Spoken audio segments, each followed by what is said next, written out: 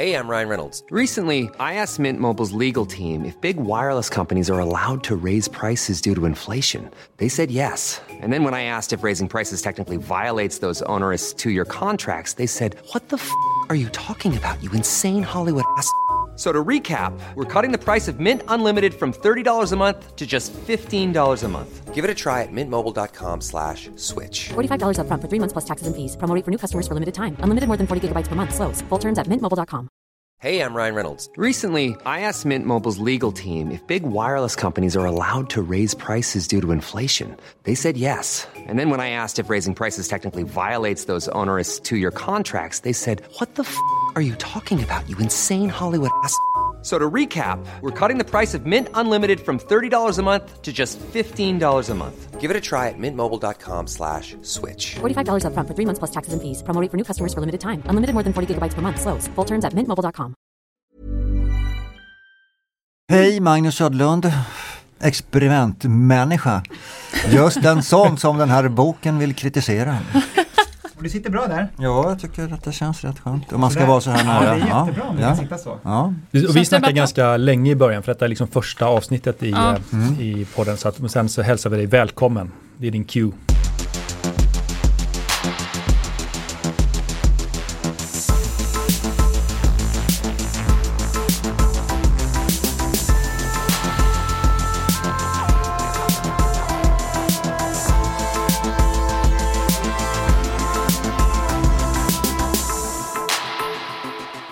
Hej och välkomna till den här podden som heter Vi är vad vi köper. Jag heter Katarina Graffman och jag är antropolog. Vi kommer i 7 avsnitt utgå från boken vi skrivit som också heter Vi är vad vi köper. Konsumtionskulturen är här för att stanna. Varje avsnitt är ett kapitel i boken. Frågor som vi kommer att fundera kring är bland annat varför köper vi så många prylar? Varför inbillar vi oss att konsument är en roll vi kan kliva in och ut ur? Hur kommer det sig att vi tänker att vi är rationella individualister som självständigt fattar köpbeslut? Hur mycket och vad kommer människor faktiskt att kunna konsumera i framtiden? Kul att du som lyssnar hittat till just den här podden. En podd bland miljoner andra. Men du Jakob, vad är det med alla de här poddarna egentligen? Nej, men det finns ju många typer av poddar där ute. Och just den här podden är ju en podd som hänger samman och kompletterar en bok. Där vi gräver ner oss lite extra i några av de teman som vi tar upp i boken. Antingen för de som redan läst boken, för de som vill veta mer eller för de som ännu inte har läst boken och kanske vill se om det kan vara någonting att sätta sig in i. Jag heter Jakob Östberg och är professor i reklam och PR på Stockholms universitet. Och boken Vi är vad vi köper handlar om konsumtionskultur. Det vill säga de oskrivna regler som i hög utsträckning styr hur vi lever våra liv idag. Regler som de flesta av oss är väldigt duktiga på att följa och någonstans spelar efter, men som vi inte riktigt är medvetna om hur de ser ut och varför de ser ut på det sätt som de gör. Ungefär som fiskar. De lägger ju knappast märke till vattnet de lever i. Och i det kapitel som vi pratar om idag, som heter Hasta la vista, Homo economicus, beskriver vi några gamla idéer med rötterna i 1600- och 1700-talet som totalt dominerar vårt samhälle idag. Eftersom de ligger till grund för så mycket av hur vi förstår och hur inte minst marknadsförare förstår vår roll som konsumenter. Just det, och det är ju bland annat Adam Smith och René Descartes. De flesta har nog hört det här med den osynliga handen. Och det är ju från ett klassiskt verk, Nationernas välstånd, som kom redan 1776. Som Adam Smith pratar om en nästan till magisk kraft. Och det är ju det som är den osynliga handen. Som genom någon slags försyn ser till att alla dessa individuella nyttomaximerare. För enligt den här teorin är det ju så vi ska betrakta människan. Tycks ägna sig åt saker som kanske inte direkt är uppbyggliga i ett kort perspektiv. Men som däremot i ett kollektiv ser till att vi ständigt rör oss mot det bästa möjliga av samhällen.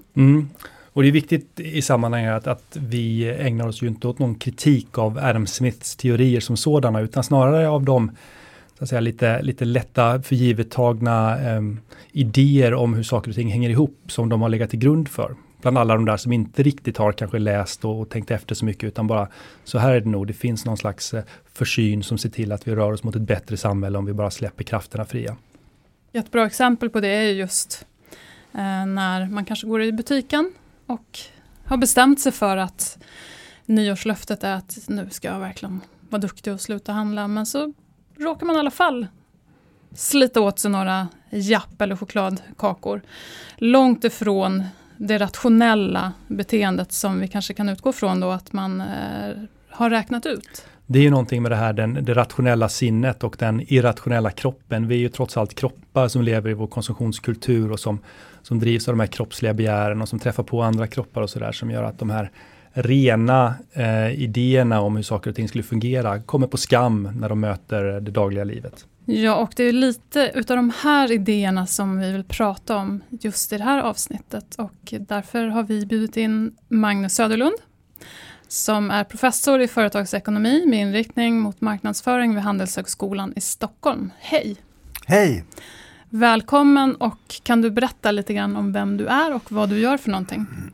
Ja, jag är så kallad konsumentforskare, skulle man kunna säga. Vad jag är intresserad av är hur konsumenter reagerar på olika sorters marknadsföringsaktiviteter. Det kan vara allt ifrån reklam till butiksmiljöer eller till vad någon form av säljare eller något liknande gör inne i en butik. Så jag vill försöka bygga och utveckla teorier om hur folk blir påverkade. Det är väl det som är själva nyckeln i vad jag håller på med. Intressant. Magnus och jag, vi har ju stött på varandra under lång tid här, och Magnus utvärderade bland annat min gamla docenturansökan från företagsekonomiska institutionen på Stockholms universitet. Oj då, hur gick det? Jag memorerade en formulering där Magnus skrev att Östberg kommer från en disciplin där en snitsigt formulerad mening uppenbarligen ibland väger tyngre än solida empiriska bevis. Oj då. Jag tror det skulle ses som en kritik av forskningsämnet som jag kommer ifrån. Men det är en rolig disciplinär olikhet som har lett till många diskussioner under årens lopp, så det är bra. Och det är också därför som du är här idag. Jag skulle vilja börja med att ställa frågan om det var något speciellt du tänkte på när du läste det här kapitlet, Hasta la vista, Homo economicus.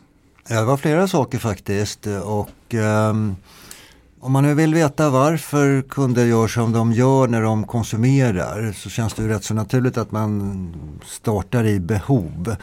I alla fall om man är en marknadsföringsmänniska. Så många marknadsförare i många generationer har blivit inskolade i att den egentliga anledningen till att folk beter sig på det ena eller andra sättet på en marknad är att de då vill tillfredsställa sina behov.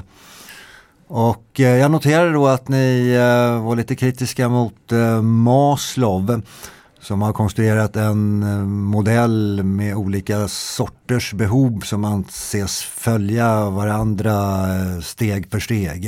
Eller den är i alla fall hierarkiskt ordnad. Det är ju en modell som är med, precis som ni säger, i väldigt många läroböcker. Och Maslow själv tror jag erkände att han aldrig testade den där empiriskt. Precis. Men jag vet inte, jag tycker ni var lite missriktade i er kritik, för att det är nog så att läroböcker inte alltid går hand i hand med det som är riktigt tungt inom forskningen. Det finns ganska mycket i de här läroböckerna som inte är liksom viktigt längre. Det är någon form av sediment som hänger med bara. Jag ser aldrig i det jag läser folk som då explicit vill förhålla sig till Maslow och testa hans saker. Det är liksom en bakgrundsbrus bara.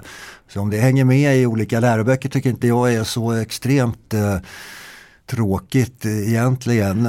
Men ja, det där måste jag ändå fånga upp på något sätt. För jag tänker att och jag håller helt med dig. Det är ju ingenting som diskuteras på forskningsseminarier eller som presenteras på konferenser. Så där att nu har vi tagit nya steg i att belägga eller avfärda Maslows behovshierarki eller behovstrappa.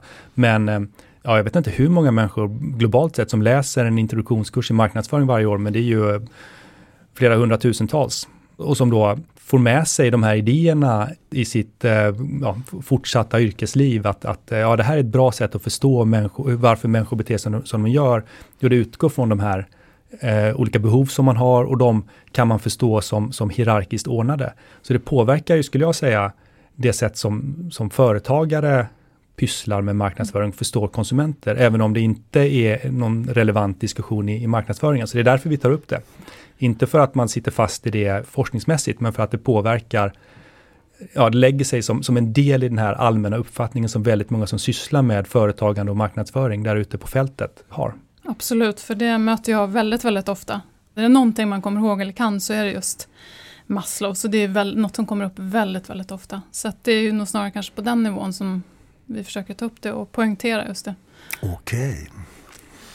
Maslow är faktiskt intressant på ett annat sätt. Det enda jag har läst själv utav honom, det var en studie som jag tror att ni skulle ha gillat, eftersom ni säger att kontexten är väldigt viktig. Och jag tror er poäng är att det är den sociala kontexten som är viktig. Men oavsett vilken kontext som man tycker är viktig så är det kanske lite si och så med att försöka få med den i många studier. Men Maslow var faktiskt tidigt ute. Redan på 40-talet så gjorde han en ganska kul studie som gick ut på att den omgivande miljön när det gäller dess rent fysiska egenskaper antagligen har en påverkan på människor. Så att han lät folk göra någon form av test i olika grupper där han hade mixtrat med miljön.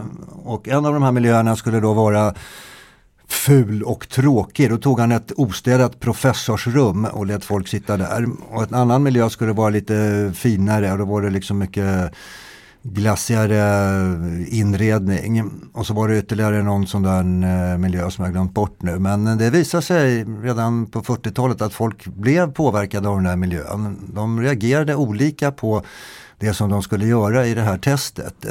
Trots att det var exakt samma test för alla de här grupperna. Ja, det där måste vi kolla upp. Du får skicka referensen.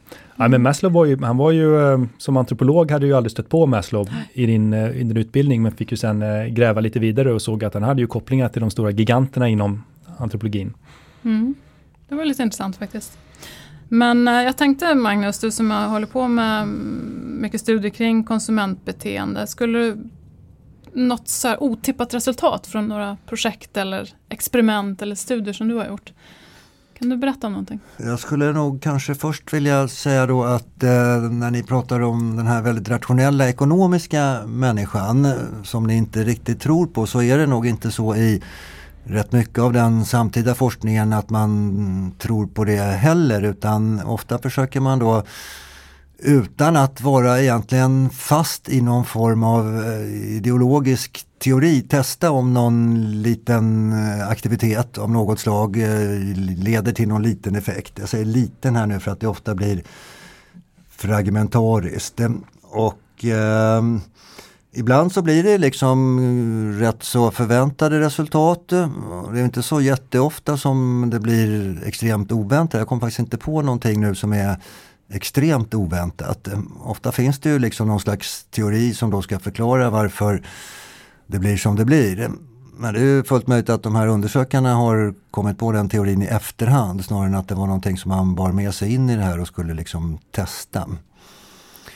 Men det finns rätt mycket roliga exempel då på folk som försöker få igång någonting hos kunder för att se vad det blir för någon form av effekt. Jag tror att det var förra året som man delade ut ett av de här, jag ska inte säga alternativa Nobelprisen, men ett sån här lite lustigt pris då för lustig och konstig forskning. Och i det fallet så hade forskare ställt sig utanför en krokodilpark i Australien och haffat dem som kom ut därifrån och frågat en del av dem om de inte skulle ha lust att hålla i en krokodil. Kanske inte heter krokodil här formellt, men den var ungefär 1 meter lång.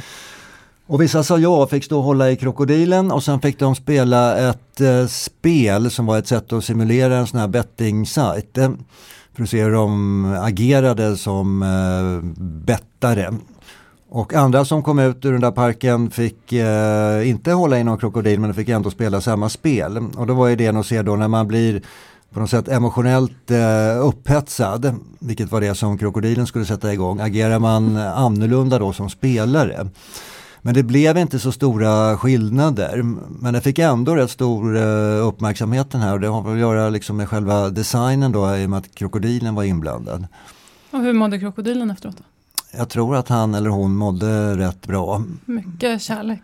Det är ganska ovanligt liksom för en normal människa att stå och hålla en krokodil, och därför är det väl lite förvånande då att det inte blev större skillnader mellan de här grupperna, men som jag kommer ihåg det så blev det inte någon jättedramatisk skillnad. Bra exempel på stimuli, för det, om jag förstår min vulgär förståelse av din typ av forskning, är väl att man just introducerar olika stimuli för olika grupper och ser vilka utslag det får. hur de närmar sig olika marknadserbjudanden. Ja, vad som är speciellt då med experiment som en metod, det är ju att undersökaren själv sätter igång någonting som aldrig skulle ha hänt i deltagarnas liv om det inte hade funnits en nyfiken undersökare där. Och en del tycker att det är extra kul med sådana experiment just därför att man får bli som en liten gud nästan i sitt egna lilla universum och sätter igång alla möjliga olika processer som aldrig skulle ha hänt om det inte hade varit en studie på gång. Och det kan man väl möjligen erkänna då att ibland blir det nästan lite grann som en slags tävling mellan olika undersökare vilka som kan sätta igång de mest galna saker i sådana här experiment för att det finns ett visst uppmärksamhetsvärde i lite sådana här tokiga stimuli i sig oavsett vad en studie då ska försöka testa för någonting. Normally, being a little extra might be a bit much, but not when it comes to healthcare. That's why United Healthcare's Health Protector Guard fixed indemnity insurance plans, underwritten by Golden Rule Insurance Company, supplement your primary plan so you manage out-of-pocket costs. Learn more at uh1.com. Hey, I'm Ryan Reynolds. At Mint Mobile, we like to do the opposite of what Big Wireless does. They charge you a lot, we charge you a little. So naturally, when they announced they'd be raising their prices due to inflation, we decided to deflate our prices due to not hating you. That's right. We're cutting the price of Mint Unlimited from $30 a month to just $15 a month. Give it a try at mintmobile.com/switch. $45 up front for 3 months plus taxes and fees. Promo rate for new customers for limited time. Unlimited more than 40 gigabytes per month slows. Full terms at mintmobile.com. Say hello to a new era of mental health care. Cerebral is here to help you achieve your mental wellness goals with professional therapy and medication management support. 100% online. You'll experience the all-new Cerebral Way, an innovative approach to mental wellness designed around you. You'll get a personalized treatment plan from a therapist, prescriber, or both in a safe and judgment-free space. Your Cerebral therapist or prescriber will outline a customized plan with clear milestones along the way, so you can get to feeling your best.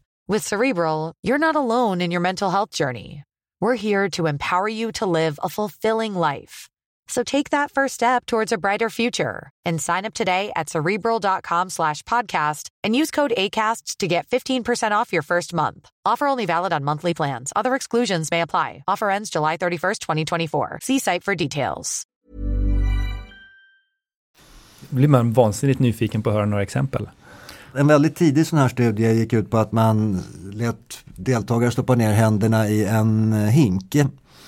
De fick inte se vad det var i hinken och i hinken låg det olika saker och idén var då att se om olika sådana saker rent fysiskt skulle kunna utlösa olika sorters emotioner.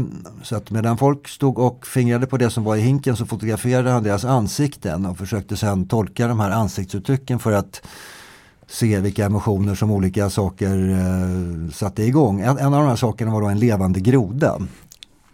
Man kan tänka sig då att det är en lite speciell upplevelse att sticka ner handen i en hink. Man ser inte vad det är där och sen känner man ändå att det är någonting som lever och rör sig och är lite vått och slemmigt. Det ger antagligen upphov till en viss sorts emotion. Ja, jag känner en äckelkänsla här bara av att lyssna på det. Det är någon typ av trend där. Krokodiler och men jag är grodor och kräldjur och annat. Generellt sett mot naturen så att alla de här exemplen är väldigt motbjudande känner jag. Måste byta spår. Men Jakob, skulle du kanske kunna förklara då för den som sitter och lyssnar så har vi ju 2 ekonomer här, rent krasst. Skulle du kunna förklara skillnaden i hur du närmar dig för att förstå konsumentbeteende om man då jämför det kan man säga. Nej, men man kan säga att som jag ser det så är det ju 2 komplement här där jag försöker närma mig konsumenterna i deras naturliga miljö när man tittar på beteenden. Ofta tyvärr genom att prata med dem i efterhand men allra helst genom att vara där på plats när de gör saker. När man är där på plats när de gör saker så blir det också det att man förändrar den miljö som de är i. Om jag följer med någon när de går och shoppar eller när de står hemma och ska välja vad de ska på sig inför en arbetsintervju så påverkar jag ju också situationen precis som Magnus gör när han introducerar stimuli. Men någonstans är idealet att man tittar på människor i deras dagliga liv utan att påverka så jättemycket. Utifrån det försöker formulera och förstå vad det är som pågår. Du kan ju berätta själv eller i alla fall korrigera mig men att försöka komma åt mer de rena processer som ligger bakom varför man reagerar på vissa sätt på vissa typer av marknadspåverkan. Man skalar bort all komplexitet och försöker komma åt en specifik stimuli i ett visst sammanhang. Medan jag ofta försöker fånga komplexiteten och se komplexiteten som det som är intressant. Så det är två väldigt olika saker som jag inte tycker man ska ställa allt för mycket i kontrast till varandra. För det blir lite fånigt. Det är ju komplement som förstår olika aspekter. Men då måste jag ju fråga dig, Magnus, jag som antropolog som verkligen gör de här deltagande observationerna. Och inom antropologin finns det en väldigt stor diskussion om hur man påverkar när man är på plats och så vidare.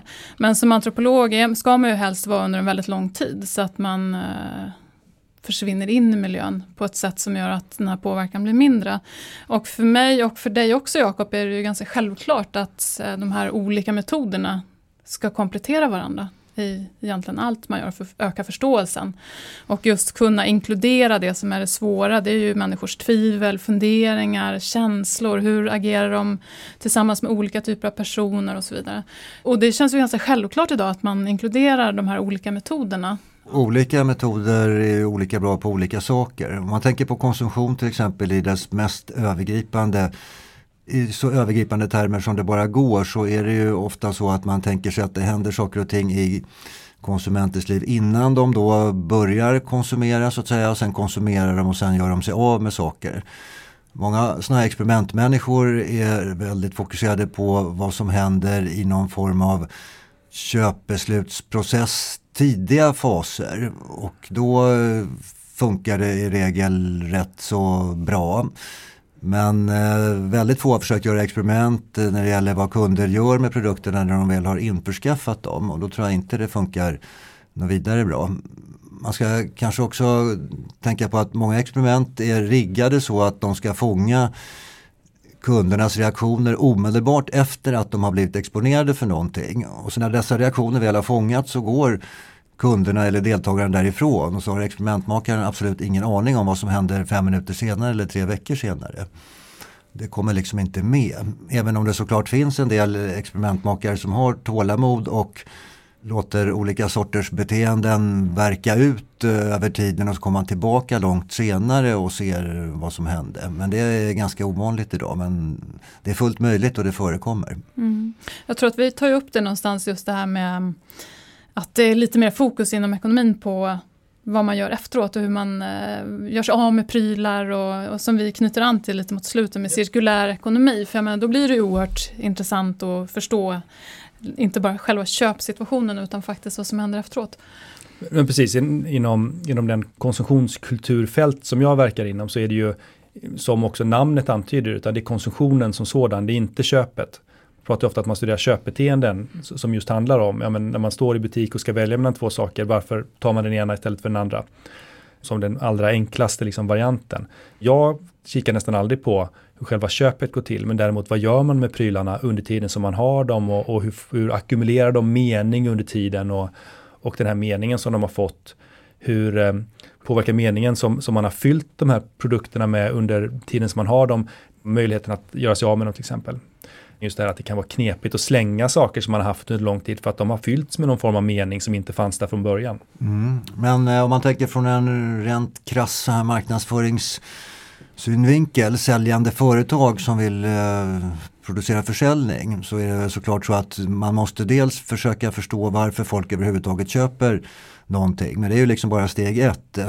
Den som är riktigt listig vill ju också förstå vad folk faktiskt gör med produkterna när de väl är införskaffade. Och det finns en del olika såna här anekdoter ändå trots allt som visar att folk kanske inte alls gör det som marknadsföraren själv trodde att de skulle göra med produkterna. Och det är ganska bra för företag att veta om det om man nu vill på något sätt justera sina produkter eller vad det nu är inför kommande generationer. Ja, nu blir jag än en gång väldigt nyfiken här om du har några konkreta exempel på den typen av anekdoter. Det är ju jättespännande. Ett klassiskt exempel är då när företaget 3M lanserade en plastremsa som någon uppfinnar-Jocke hade tagit fram utan att fråga några kunder om vad de skulle kunna tänkas göra med den. Och då trodde företaget att den här är nog bra för att laga trasiga saker. Så låt oss bygga associationer till det genom att ge produkten namnet Scotch för att liksom associera till snåla skottar.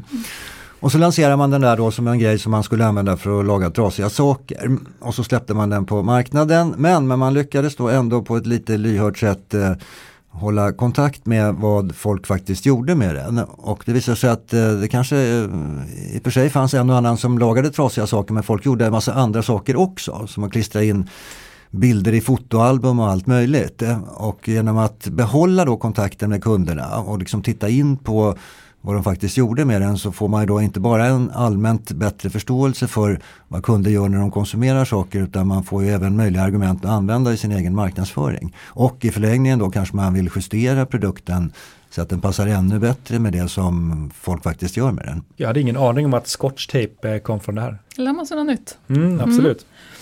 Ja, men vi har ju också tänkt kanske där med Nobelpriset i ekonomi, med beteendeekonomer som har börjat få priset nu. När kan vi se Magnus få Nobelpriset i ekonomi? Ja, det är ju lite roligt då att den här typen av nudging-forskning faktiskt prisbelönas.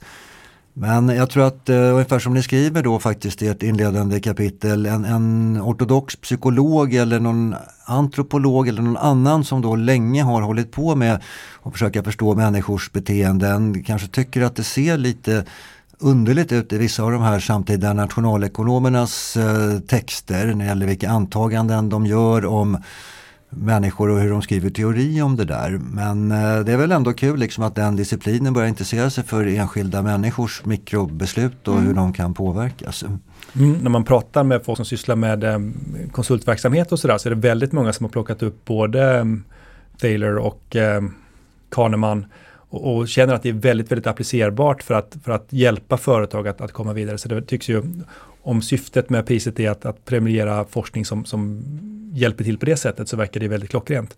Som lever upp till det här kriteriet för en god teori, att det hjälper folk att tänka, helt klart. Sen kände ju jag, och vi har haft några diskussioner kring det, jag och Katarina, det här att vi är lätt provocerande när han i sitt tacktal, förvisso säkert med glimten i ögat, men det är svårt att se i en utskrift efteråt, säger att jag har upptäckt mänskligt liv. Det var nog helt och hållet i akt och mening att provocera mig, som han sa det. Och för att förklara lite mänskligt liv, att ekonomiska agenter är människor. Det var det han menade. Ja. Jag är inte så säker på att de här nudging-forskarna är jätteduktiga på att verkligen förklara varför saker och ting händer. Däremot finns det ju rätt mycket sån sentida forskning som då visar hur saker och ting faktiskt påverkar, och att man med ganska små enkla medel kan knuffa människor i riktning mot ett visst beslut. Så att det är liksom rätt effektiva metoder om man vill få folk att gå i en viss riktning. Men jag är inte helt 100% säker på att den har lyckats blottlägga på ett detaljerat sätt enormt många nya förklaringar till varför folk gör som de gör. Nej, och det blir också, tycker jag, intressant där rent ideologiskt, när man har en idé som bygger på att folk ska agera utifrån den information de får om den fria viljan ska styra samhället mot det bättre. Och här har man uppenbarligen så att folk gör inte riktigt det, utan man måste knuffa dem i rätt riktning, och då är det någon annan som ska bestämma vad som är rätt riktning, så att den här nudgingen går åt det hållet. Nu är inte jag mot reglering och sådär, så jag kan tycka att det finns säkert bra idéer med det, men det rimmar illa med en del av de mest liberala tankarna om att folks val på en öppen marknad är det som ska styra samhället åt ett visst håll.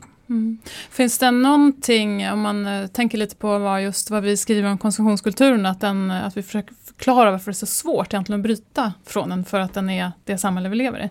Om man tittar just på nudging, har du några exempel på hur man kan få människor att konsumera på ett bättre sätt? Finns det några bra exempel?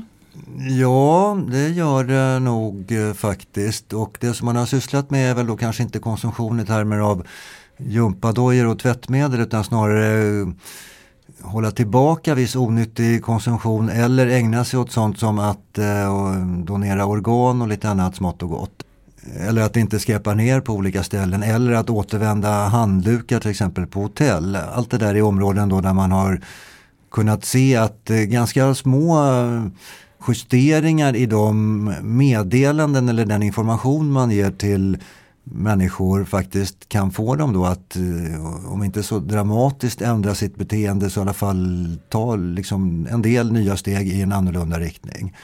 Det verkar extremt kostnadseffektivt. Bara genom att ändra instruktionen på ett hotellrum lite grann, så kan du få fler människor att återanvända handduken. Ja, det där är otroligt intressant med stora implikationer som kan användas i både uppbyggliga och andra syften så att säga. Därmed så vill vi tacka dig, Magnus, för att du kom hit, tog dig tid, prata om det här. Precis, tack så hemskt mycket, Magnus, för att du berikade våra perspektiv här på hur man kan förstå konsumtion. Tack så mycket. Han vi inte mer. Det fanns ju så mycket annat skojigt man kunde ha pratat om. Eller hur?